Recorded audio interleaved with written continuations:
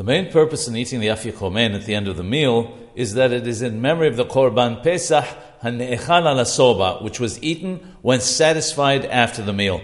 Therefore, if one eats a kazayeth of the Afiqomen, one has fulfilled one's obligation.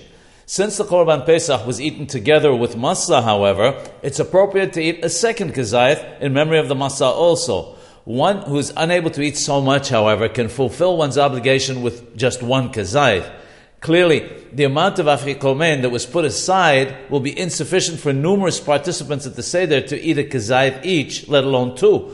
Therefore, one should take an additional piece of other Masa Shemura to augment the amount of the Afiqomen that one has.